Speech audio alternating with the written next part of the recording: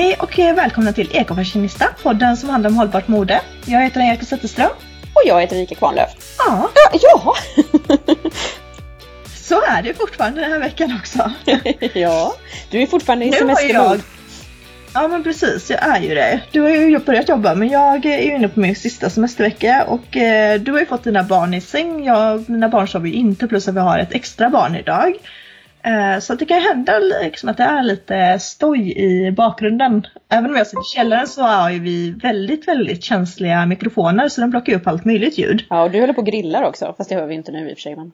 Nej, jag har faktiskt grillat färdigt. Däremot har jag inte hunnit äta min halloumi. Men jag såg in den i aluminiumfolie, så hoppas jag på att den fortfarande ska vara varm och god när jag är klar här. På tal om halloumi, jag har fått liksom så här riktig halloumi-feber, höll jag på att säga, den här sommaren. Jag har ätit halloumi-burgare till 1000. Det är så jäkla gott. Ja men visst är det. Ja, det var så gott. Det finns så här färdigskivade halloumi-skivor. Jajamän. Alltså, köpte sån och faktiskt sån idag. Jag såg inte dem, så jag höll på och meckat med liksom en sån där stor bit. Okej. Ja, nej, jag köpte sån, åt faktiskt sån till lunch idag. Den var väldigt smidig. Man bara kunde skära isär den, så fick man 2 stycken liksom.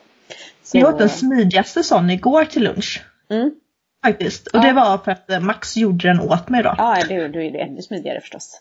Men jag käkade en halloumi-burgare på restaurang i början på sommaren. Och den var så vansinnigt god. Så jag bara, jag vill ha mer. Men det är ju ett väldigt bra alternativ till vanlig hamburgare, måste jag säga. Ja, men precis. Det tycker jag med. Väldigt smarrigt. Smarris. Men nu skulle vi inte prata kött och den påverkan på miljön. Utan vi har ju lite annat ingångssätt. Ja men precis. Idag så tänkte vi, alltså vi köper ju en hel del på Tradera och second hand och bloppisar och allt vad det är. Men idag så tänkte vi att vi faktiskt skulle prata om hur man får mer pengar för de sakerna som man faktiskt säljer. Jajamän. Och jag kan väl påstå att jag kanske inte är någon expert när det gäller att sälja kläder. Men jag är ju väldigt bra på att köpa kläder på second hand. Och då vet ju jag... Man vet ju vad man själv faller för också. Precis, och då tänker jag att det är ju liksom bara att vända på det konceptet för att förstå vad som krävs för att man ska kunna få lite mer för sina pengar. Eller för sina pengar, få lite mer för sina kläder när man säljer dem. Ja men precis. Så ja, vad faller du för? Vad får dig att vilja betala lite mer för ett andrahandplagg på till exempel Alltså nummer 1 är, alltså jag vill ju ha snygga bilder. Alltså de behöver inte vara perfekt vit bakgrund och hej och hå, men jag vill kunna se plagget ordentligt. Ja, förstår du vad jag menar? Jag förstår precis vad du menar. Jag håller med dig. Det är samma som jag tycker också. Det måste vara tydliga bilder så att man ser gärna liksom så att plagget hänger på en ren bakgrund, tycker jag. Eller liksom så att man verkligen kan se, så att det inte är någonting som stör i bakgrunden eller så. Så att man inte ser. Och sen från alla håll liksom ska det vara fotat, tycker jag. Jag vill kunna se både ryggen på en tröja till exempel, eller fickorna hur de ser ut bak på ett par byxor. Och så vidare. Sen är det klart, alltså det behöver ju nödvändigtvis inte vara en kritvit bakgrund, men det är ju det är enklare att se plagget om det är en enfärgad bakgrund i alla fall, eller liksom ganska ren bakgrund, än om det är en massa plotter i bakgrunden. Och sen är jag lite fånig som faktiskt kan falla lite mer, eller i alla fall när man liksom sitter och scrollar på till exempel Tradera och man ser att det dyker upp bilder där bilden ser lite snygg ut, eller det ser lite så här vit bakgrund kanske, och det ser lite så här, hänger på någon snygg hänger på någon snygg trägalge och liksom så där bara för då tittar man till liksom. Så det tycker jag faktiskt är ett tips. Om man ska sälja på Tradera. Och det är samma i Facebookgrupper och sånt där också, kan jag tycka att det värsta jag vet, det finns väl hemskare saker i världen än så, men något som är så störigt när folk säger så bara, nu har jag rensat garderoben, jag har massor med kläder, hojta till om ni är intresserade av något, och så finns det inte en bild. Jag bara, nej, alltså det kan vara ett kort på 4 plastkassar. Ja, precis. Kläder slumpas bort, kommer bud. Påsen innehåller 5 toppar, 6 par byxor och 3 par skor. Ja, men vad bra. Ja, nej, men då tappar jag intresset direkt. För då är, okej. Nej, men det håller jag med om. Man vill inte köpa grisen i säcken. Så. Och däremot köper jag jättegärna klädpaket, om man säger. Där man kan få ganska mycket för pengarna. Och det har jag upplevt också, att jag tror att det kan ibland vara lättare att sälja, i alla fall i Facebookgrupperna och så, klädpaket. Om man fotar snyggt och hänger upp liksom Och då kan det bli lite budgivning också när folk inser att man kan få lite mer för pengarna. Så. Hur viktigt tycker du att utgångspriset är? Ja, det har vi pratat om för. Jag är ju en snåljåp när det gäller kläder på second hand. Så att är det för högt då? Nej.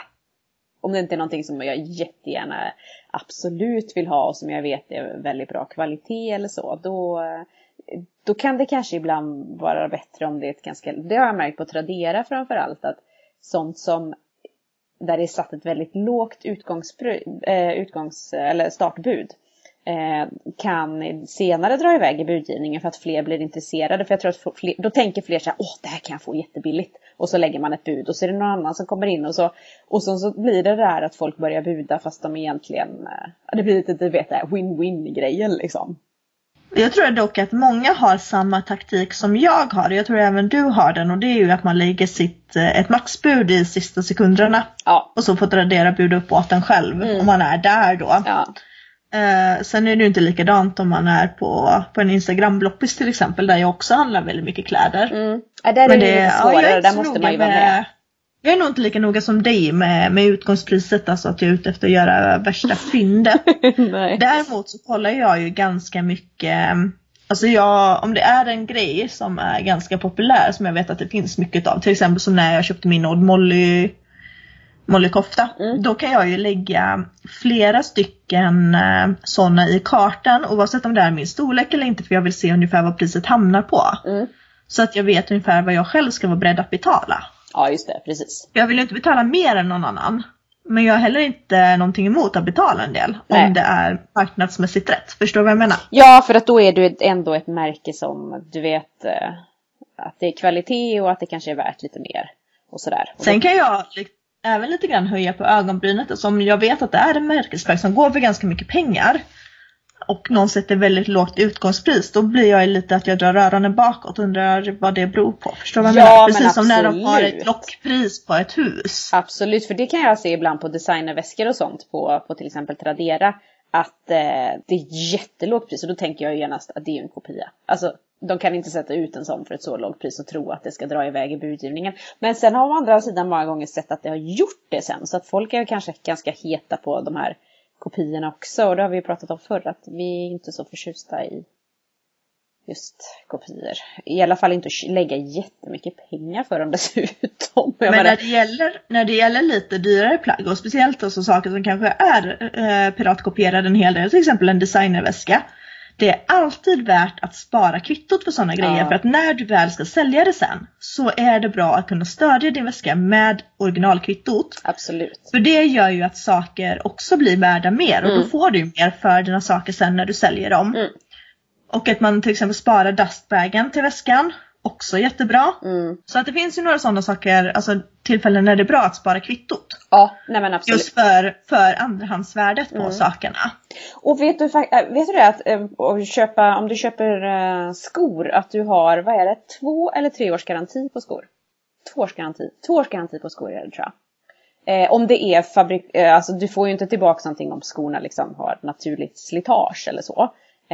Men däremot om det skulle visa sig vara ett fabriksfel eller liknande. Jag vet att jag kände inte till där innan. Det var en kompis som upplyste mig om det. Att köper man nya skor ska man alltid spara kvittot, för att man har så lång garanti på skor.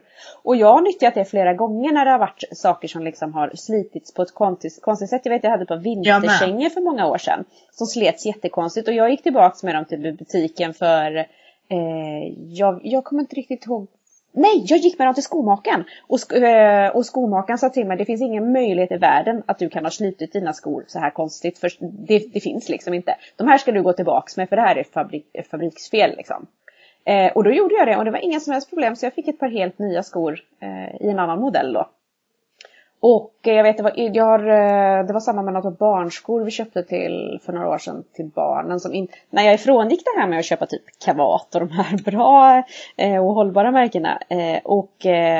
De gick också sönder nästan direkt. Och då gick vi också tillbaka med dem och då fick vi pengarna tillbaka. Men då valde jag att inte ta ett par nya skor, eftersom jag tyckte att det märket var ju liksom värdelöst då.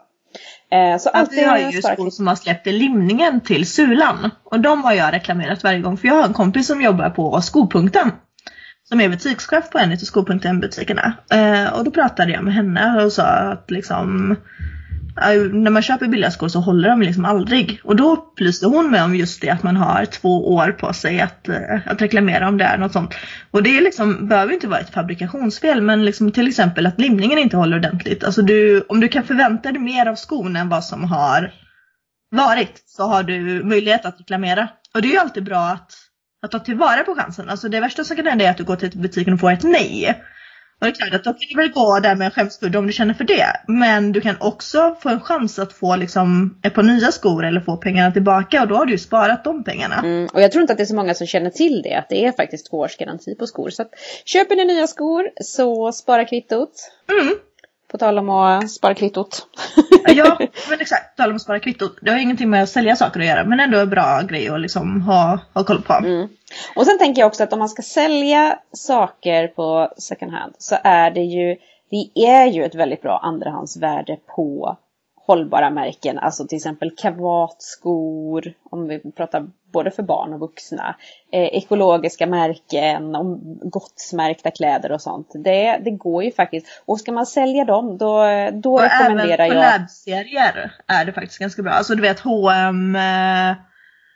vad har de gjort med? De har gjort med Karl Lagerfeld, de har gjort med till exempel Marimekko och sådär. Ja. I och med att det är så unika plagg och är ett designersamarbete så brukar de också gå ganska bra. Men när det gäller att just sälja ekologiska och sådana kläder, då rekommenderar jag att man säljer dem på till exempel Ekoteket på Facebook. Därför där känner folk till liksom värdet, och man är ute efter just ekologiska och giftfria och hållbara och miljövänliga plagg eller skor eller accessoarer eller så då. Jag skulle säga alla ekologiska märken förutom Kappos Newbie skulle jag säga att man ska sälja där. Ja. För Newbie har en egen köp- och säljgrupp. Ja, just det. Och där är ju Newbie-frälsta med. Och likadant med Mini Rodini. De har också en egen grupp. Och där är också Mini Rodini-frälsta som är med.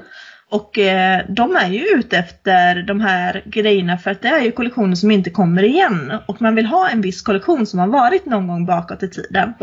Och det gör också att kläderna, du får mer av dina kläder om du säljer dem bland folk som är lyriska inför de här plaggen. Förstår du vad jag menar? Jajamän, jag förstår precis. Precis som att du alltid får mer för ett ylleplagg om du säljer det i yllegruppen. Ja, för det är folk som är ute efter att köpa saker av ull där. Så det gäller ju lite grann att leta upp de här grupperna som rör det specifika plagget du vill sälja eller så, för att få ut maximalt om du vill få ut lite mer eller så, tjäna lite mer pengar på. Eller få Sen tycker jag alltid att det är bra att vara tydlig med det man säljer. Alltså om det finns en fläck, hur liten den än må vara på plagget, så skriv ut det. Och jag tycker även om när folk skriver ut vad plaggen innehåller för typ av blandning. Jag hatar när jag tror att jag köpte bomullsplagg och så kommer jag hem och så ser jag att det är en polyesterskjorta. Ja. För att det inte var så tydligt på bilden och framgick inte av texten. Det har hänt både 1 och 2 gånger. Och så kan det vara bra också att skriva ut det här att det kommer ifrån ett rökfritt hem. Djurfritt också brukar efterfrågas. Och det gör ju också att man kanske faktiskt... Det kanske inte är så relevant för just ett ullplagg i och med att även det kommer från djur, så att det är redan kört för en allergiker. Men annars så. Ja, men framförallt rökfritt då. Så. För att det... Och om man säljer i en av de här giftfria grupperna, alltså en grupp som har mer miljömedvetna folk som är med i. Och det menar jag inte, alltså majoriteten av de som är med i Newbie-gruppen är ju antagligen där för att de gillar Newbie och inte för att Newbie är ekologiska. Men det är alltid bra att skriva också att man till exempel aldrig har tvättat kläderna i sköljmedel. Precis. För att det är attraktivt för folk som är med i den typen av grupper för att de själva inte vill tvätta i sköljmedel. Eller parfym, och även parfym. Jag brukar skriva ut att jag har tvättat i miljövänligt och parfymfritt och inget sköljmedel eller så då. För att då är man extra... det är ju liksom lite extra reklam, ger lite extra tyngd till ens plagg som man ska sälja. Så det handlar egentligen lite grann om att vad är det du ska sälja, vilken grupp ska du satsa på eller vilken plats ska du satsa på för att sälja. Ja, men precis. Och om man säljer på till exempel en Instagram-loppis till saker det inte blir annonsen inte liksom höjs upp på samma sätt, så är det ju alltid bra att säga att den som har lagt ett bud alltid ska tagga den som har budet före dem. Ja, just det. Annars har man ingen chans. Nej, precis. För då vet ju inte den. Alltså om man är på Instagram så är det du har ingen bevakning på samma sätt på till exempel Tradera. Och då vet ju inte om att det är någon som har lagt över ditt bud. Och du kanske inte ens kommer ihåg att gå in och kolla. Nej. Så därför vill man ju uppmana den som har lagt det senaste budet att de ska tagga den som har budet innan. Så man håller igång en budgivning om man önskar det. Och jag upplever att det är lättare att få saker sålt i Facebookgrupper som har väldigt många medlemmar. Så att man kanske inte ska, om man tror att man ska få till en ganska kraftig budgivning, så kanske man inte ska sälja den i sin lokala, jättesuperlokala grupp med 200 medlemmar. Utan då kanske man ska satsa på närmsta stad om man nu bor, eller någon lite större grupp som kanske har x antal 1000 medlemmar. Och där har jag ett litet fultips som inte Facebook gillar och som ibland då kanske kan bryta lite mot de här säljgruppernas regler. Men det var faktiskt en kollega till mig som tipsade om det, att om man lägger upp en Facebook-annons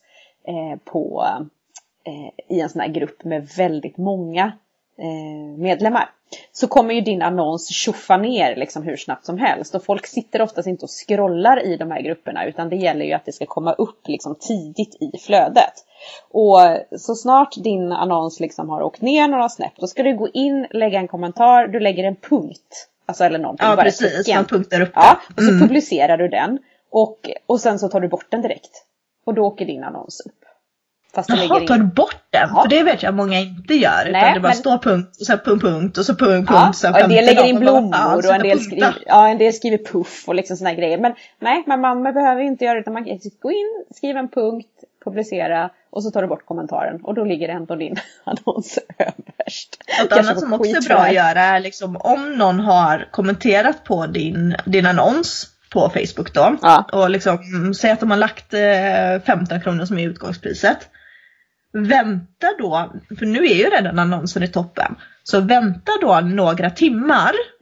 För du har ju ändå, alltså dens kommentar har ju du som en avisering hos dig. Så du kan ju gå in och hitta den ganska snabbt. Ja. Så vänta några timmar, helst gärna tills folk, alltså om någon har lagt budet vid 12, vänta till 7 när folk börjar gå in på Facebook igen för att de har liksom till exempel lagt barn eller whatever. Kanske till 8. Då kan du gå in och säga tack så mycket för ditt bud. Ja, just det. För då flyger den ju upp igen. Eller liksom till exempel kommentera att budgivningen pågår till imorgon 12.00 eller whatever. Ja. För då har den varit uppe och då hamnar ju den upp en gång till. Ja, just det. Smart. Så var inte så snabb. Du ska alltid tacka för när någon har lagt bud och liksom ha en kommunikation. Men var lite taktisk och var liksom inte för snabb. Nej. Det gäller att vara lite klurig faktiskt om man vill vara försäljare. Om man vill ha ut så mycket som möjligt av sin försäljning liksom. Sen kanske man hellre vill ha iväg den snabbt, och då behöver du inte ha någon budgivning alls, utan sätt det priset som du liksom är villig att få för den, och så nöjer du dig med det. Ja, precis. Då är det liksom ett pris och sen fast pris, liksom. Ja, och första som tar det, så är det liksom sålt.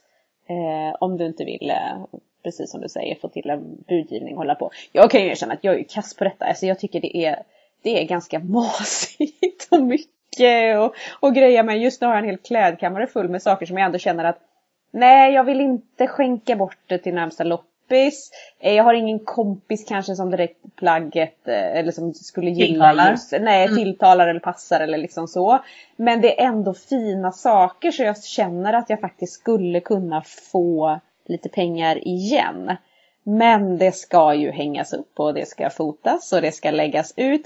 Och ja, jag måste ta tag i det där helt enkelt.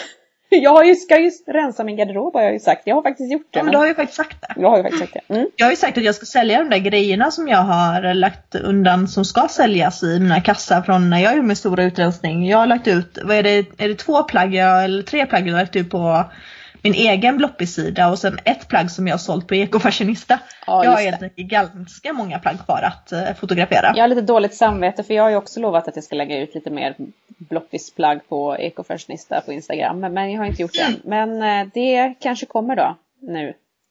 Ja, vi får väl se. Kan ju hoppas i alla fall. Och det börjar ju bli lite fler medlemmar eller fler följare där också, så det är ju jättekul. Och så många som är inne och lyssnar. Alltså vi blir så himla glada. Men verkligen. Det är jättekul att fler och fler hittar på den varje vecka. Och vi klättrar på listorna på poddtoppen där och ja. Nej, men det känns jättebra. På tal om poddtoppen eller liksom andra poddar så har jag ju lyssnat en del på Säker stil nu under semestern. Jag lyssnar på dem annars också, men nu har jag hunnit liksom bränna av några avsnitt som jag kanske inte har lyssnat på det senaste. Och då hörde jag vet inte om det var senaste avsnittet eller om det var näst senaste avsnittet som Emilia Deporé, hon är ju nästa designern eller så här designsamarbetet ihop med Flettered som är Blondinbellos skomärke. Och jag har ju träffat Emilia Deporé en gång innan när jag var i Stockholm för att prata om hållbar modekonsumtion. Ja, just det. Jag var inne på Berns och då var ju hon med i paneldebatten där. Och det jag skulle säga i alla fall är förutom att hon var liksom i ett hållbarhetssammanhang där så ska hon ju göra samarbete med dem. Och jag tyckte det var så himla fint när hon berättade att ett av de första sakerna som hon sa när hon var med på det här mötet på Flettered, liksom när de diskuterade samarbetet, var att jag vill åka med ner till fabriken i Italien och se hur det funkar på fabriken, hur de anställda har det och sånt, för annars så tänker jag inte sätta mitt namn på den här kollektionen. Då kan inte jag stå för den här kollektionen. Det är ju toppen. Visst var det bra? Ja, gud vad glad jag blir. Det är ju jättebra. Ja, men verkligen. Ja, det. Och jag kan förstå henne. Jag hade nog inte heller velat sätta mitt namn på det samarbetet utan att liksom... Nej, men det vill man ju inte. Absolut inte, utan man, och särskilt inte vi då som står för det här hållbarhetstänket och är noga med produktionsledet och hela den här biten. Man kan ju inte bara hoppa på någonting då som kanske bara skit. Ja, det går ju emot allting vad man tror på liksom. Ja, men exakt. Så, Så hon ska i alla fall ner till fabriken sen när det är dags, när de kommer så långt. Det är ju ganska många steg i designandet av vad som helst. Det är ju verkligen. Jag har ju faktiskt jag har ju en kollega som har startat ett eget klädmärke. Jag skulle säga, jag har faktiskt designat en mugg som du vet, Angelica. nej, men jag har en kollega på jobbet som har startat ett klädmärke och har väldigt mycket fokus på hållbarhet, miljö, och hon släppte faktiskt sin första kollektion nu. Och Keep the Fashion heter det märket, och hon har tagit fram några enstaka liksom basplagg kan man väl säga, men väldigt fina i rosa och svart och lite olika blusar och lite olika modeller sådär. Och jag var inne och läste på hennes i webbshoppen där, och de har skrivit massor sådana bra saker som man blir alldeles så här, du vet, de skickar till exempel inte med extra knappar på plaggen. För de menar på att de kanske aldrig blir använda och då är det jätteonödigt. Men alltså, jag har aldrig använt en extra knapp. Men däremot om man skulle tappa en knapp på plagget då kan man höra av sig till dem och då skickar de en extra knapp. Men det är ju jättebra. Så smart, eller hur? Det är jätteroligt. Så ja, jag ser fram emot hur förmedlar de det till sina kunder att man får lov att göra det? Ja, det stod ju på hemsidan. Ja, men det gjorde det. Men står det ingenting på plagget liksom? Det vet jag inte faktiskt. Får höra med henne. För det ska bli väldigt intressant att följa det här arbetet. Men jag har ju hört henne prata liksom lite grann om hur svårt det är just det här med transparens och få reda på liksom med tyger. Hon har ju ändå varit liksom nitisk och väldigt noga med att liksom vill ha helst gottsmärkt och Ecotex och hela den här biten. Men jobbar även en hel del med att återvinna, alltså ta till spilltyger och sånt då, som blir över. Och göra någonting. Det är ju jättebra. Också. Ja, så att det ska vara, de har tänkt på liksom hela kedjan. Ja, men vi kanske återkommer till dem för att det är en kul grej när det är någon man känner också som helt plötsligt startar ett klädmärke liksom. Det är så coolt. Ja, men verkligen. Ja, det är drömmen. Ja. Jag känner jag måste förklara lite grann för följarna eller lyssnarna nu när jag liksom helt plötsligt bara slängde ur med att du designar muggar. Just det. Och det var ju faktiskt att du har ju tryckt upp så här ekofashionista-muggar till dig och mig. Och min kom ju på posten idag som jag fyllde år nyligen. Precis. Och det var ju så himla kul för jag öppnade den här muggen och så var jag med min vän Sofie och jag bara, nej, kolla vad Erika har gjort. Vet om att jag gjorde exakt samma sak alltså precis innan semestern, för det kom upp en reklam från Vista Print tror jag det var den gången. Och då gick jag in och klickade och bara, man kan göra sina egna muggar, och så drog jag fram loggan och så klistrade jag in den på muggen och tänkte bara, gud jag måste göra en sån här till mig och Erika. Men så kom jag liksom aldrig till köpknappen liksom. Nej. Men ja. Nu har ju du gjort det istället, så great minds think alike, som jag brukar säga. Och det var ju därför jag bad dig för ett tag sedan liksom så här lite diskret. Om loggan! Jag skulle behöva ekofashionista-loggan liksom i hög upplösning. Jag vet när jag såg på den på kartongen så sa jag tror, och så kände jag liksom vikten på den. Jag vet att Erika bad mig om en logga. Jag lovar att det ligger en mugg här med ekofashionista-loggan på, sa jag innan jag öppnat liksom kartongen. Just bara för att jag hade tänkt samma sak innan. Hade jag inte varit inne och gjort det själv så hade jag nog inte dragit den parallellen. Nej. Men nu när jag visste att du hade bett om loggan. Jag kände till det på paketet, jag såg storleken. Ja, det var ju så här typiskt mugg. Jag skulle paketera den på ett annat sätt. Ja, men eller hur? Det var ett avflöd. Bara slagit in så att det såg ut som en mugg med handtaget och allting. Men du fick även brevet va? Med ytterligare 2% i. Ja, alltså, det var spegeln och ett klistermärken och en jättefin fixspegel. Ja. Och det var också lite kul. För nu när vi var iväg och reste så var jag i en affär med Julia och då fick jag syn på en sån fixspegel. Och den fixspegeln hade liksom en röd sko, ett läppstift och kändes väldigt oss. Ja. Så då tänkte jag att jag skulle köpa 2 stycken sådana, en till dig och en till mig. Nej, vad gulligt. Och skicka till det som en överraskning. Men så fanns det bara en kvar. Nej! Så då jag bara, nej men det är inte lika kul. Så då sket jag i det. Och så kom alltså det var så mycket lika med de här grejerna så att det är helt sjukt. Ja, men men så är det ju hela tiden med oss liksom att vi bara, aha, nu skrev du om det på bloggen, men det är precis så som jag tänker. Och aha, men precis, alltså, vi tänker så himla lika. Ja, men vi gör ju det. Det kanske blir så också eftersom vi pratar ju så mycket med varandra också. Vi är inne i vår egen lilla bubbla. Ja, men verkligen. Ekofashionista-bubblan liksom. Men vi välkomnar fler in i denna trevliga bubbla. Verkligen. Ja. Nej, men jag känner att jag har inte riktigt någonting mer att tillföra. Du vill gå och äta helt enkelt. Ja, jag vill faktiskt gå och äta. Jag förstår det. Och då tänker jag innan barnen liksom blir kaotiska där uppe och vi har bråk i den här mikrofonen. Så tänker jag att då passar vi på. Då avslutar vi. Ja, men det låter som en bra idé, hörru du. Precis. Och vet du vad jag ska göra? Jag ska gå och jag måste bara säga så. Jag i somras så var jag ju hemma hos mina föräldrar och då hittade jag en typ vintage H&M-klänning får man väl säga från tidigt 80-tal. Ja, som jag har på mig idag. Och ett litet tips till er andra att ta med er på vägen, eller snarare kanske ett tips till mig själv framöver, att om man använder såna här plagg som man kanske egentligen är lite rädd om, så ska man inte ställa sig och steka blodpudding i den när man kommer hem. Nej, det var inte smart för det skvätter. Så att nu ska jag gå till tvättstugan och behandla lite fläckar. Kommer du behandla dem med galltvål eller hur tänkte du ta dig an den här fläcken? Ja, jag kanske skulle satsa på galltvål. Jag har ju faktiskt köpt hem det och det ska ju vara så himla bra.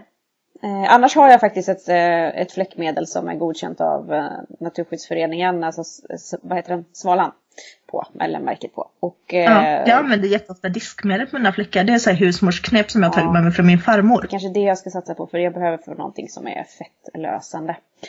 Och så tar jag med mig det som sagt att använder man de här plaggen som man är lite rädd om, så kan man ju faktiskt ta av sig dem när man kommer hem från jobbet. Alternativt använder ett förkläde åtminstone. Ja, jag har ju massa förkläde. Jag använder aldrig förkläde. På tal om fina klänningar och saker sådär, så kommer jag faktiskt på en sak. Jag tror inte jag har sagt det nu medan vi har pratat om våra säljtips. Så det är, alltså om du har kläder som kräver en strykning, så stryk dem innan du fotar och lägger upp dem. Eller hur? Och häng hellre plagg än att vika dem och lägga dem på liksom ett golv eller någonting sånt. Utan häng. Ja, plagg som görs ju bäst hängandes, häng dem. Ja, precis. Och med det får nog avsluta med det. Ja, med det avslutar vi och du får gå och äta och så hörs vi igen nästa vecka. Det gör vi. Puss och kram. Ha det gott. Hej då. Hej hej.